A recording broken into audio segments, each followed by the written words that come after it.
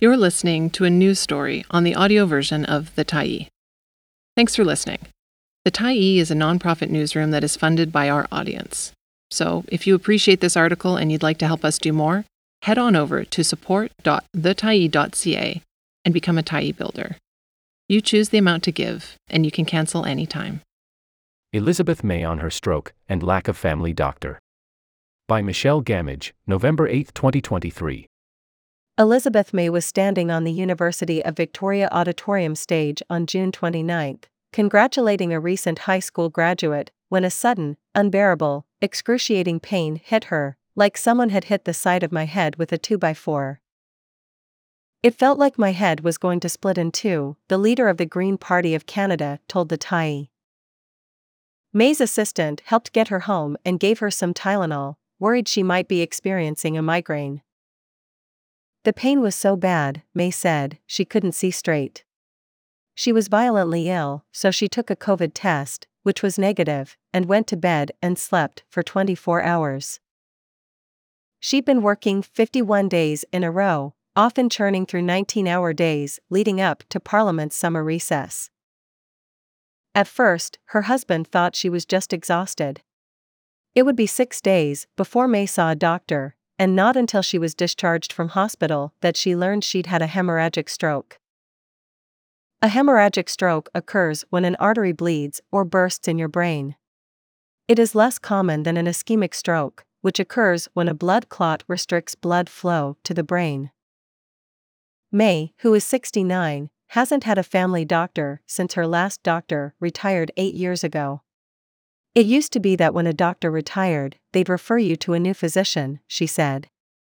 Now you sit on a wait list, as she and her husband have for the last 5 years, and hope you can be connected with a new family doctor. Around 1 million British Columbians don't have a family doctor. Being a federal party leader doesn't offer a fast track when it comes to public health, May said. I have to wait like everyone else. Because she hasn't had a doctor for so long, May said, she doesn't know what caused her stroke or if there were warning signs. May said she now knows she has extremely high blood pressure, but she doesn't know if that caused the stroke or is a result of it. After May had slept for several days and was still experiencing impaired vision, her husband called 811 to speak with a nurse, who connected them with a doctor over the phone. The doctor recommended they go to Victoria General Hospital and said he'd call ahead so they could skip the emergency room lineup. But when they arrived, no one was expecting them, and after 5 hours in the waiting room, May asked her husband to take her back home so she could sleep. A friend then recommended booking a walk-in appointment at a Shoreline Medical Society clinic. When May finally met with a doctor there on July 5, they sent her directly to Saanich Peninsula Hospital, where she was immediately admitted. She was discharged July 9 and got an MRI on August 5. The MRI confirmed she'd had a hemorrhagic stroke. There was a fair bit of time of not knowing, May said. The doctor she met at Shoreline Medical has become her family doctor, May said. He called me and said, "You need to know how lucky you are. You could have died, but you didn't. It doesn't look like there's any damage, you just need to rest and recover," she said. May said she doesn't seem to be suffering from any lasting effects of the stroke, reporting her mood, health, energy, and physical and mental well-being to be high. It shouldn't take having a stroke to get a family doctor in Canada, May said. Her husband, John, who is 76, still doesn't have a family doctor. May's ideas on how to fix public health. May has some ideas for how to fix public health so other Canadians don't have to go through the same thing she did. She'd like to see a nurses' station established at Parliament to check the blood pressure and vitals of MPs as they work long, stressful hours with little sleep. At the federal level, she'd like to see the government ask for accountability about how provinces and territories spend their Canada Health Transfer payments. May points to a Globe and Mail column by Andrew Coyne in which he calculated that federal transfer payments rose by 50% per capita, after inflation, over the past 2 decades, while hospital wait times increased by 50% over the same period. Money provided by the federal government for health care doesn't have to get spent on health care, May said, adding the money is occasionally spent on tax cuts, for example. This is a critique repeated in Coyne's column. She'd also like to see the federal government crack down on private healthcare services. Walmart, TELUS Telehealth, anything that offers healthcare to Canadians for money is a threat to public health that shouldn't be allowed, May said.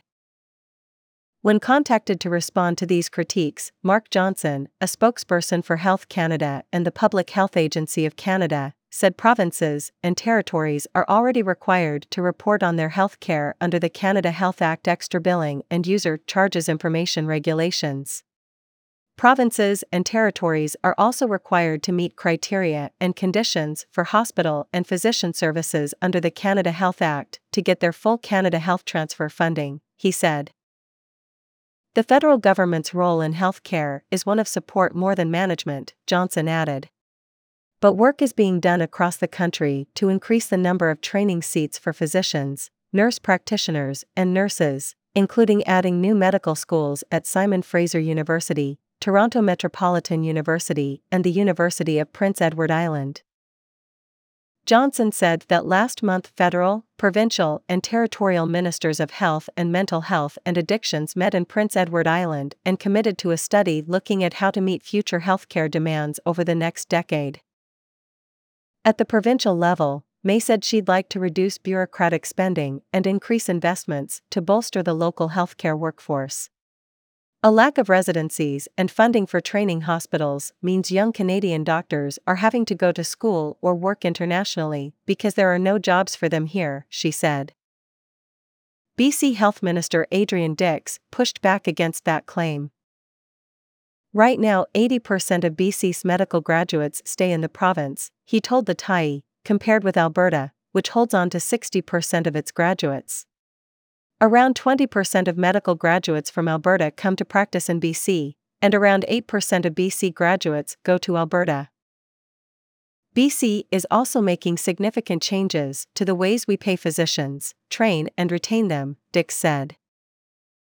Over the past 5 years, Dix said, the University of British Columbia has added 60 new postgraduate medical education positions in family medicine, cancer, surgery, maternity, seniors care and mental health and addiction, and this year it is adding 30 new positions for family medicine and 40 new undergraduate medical school seats.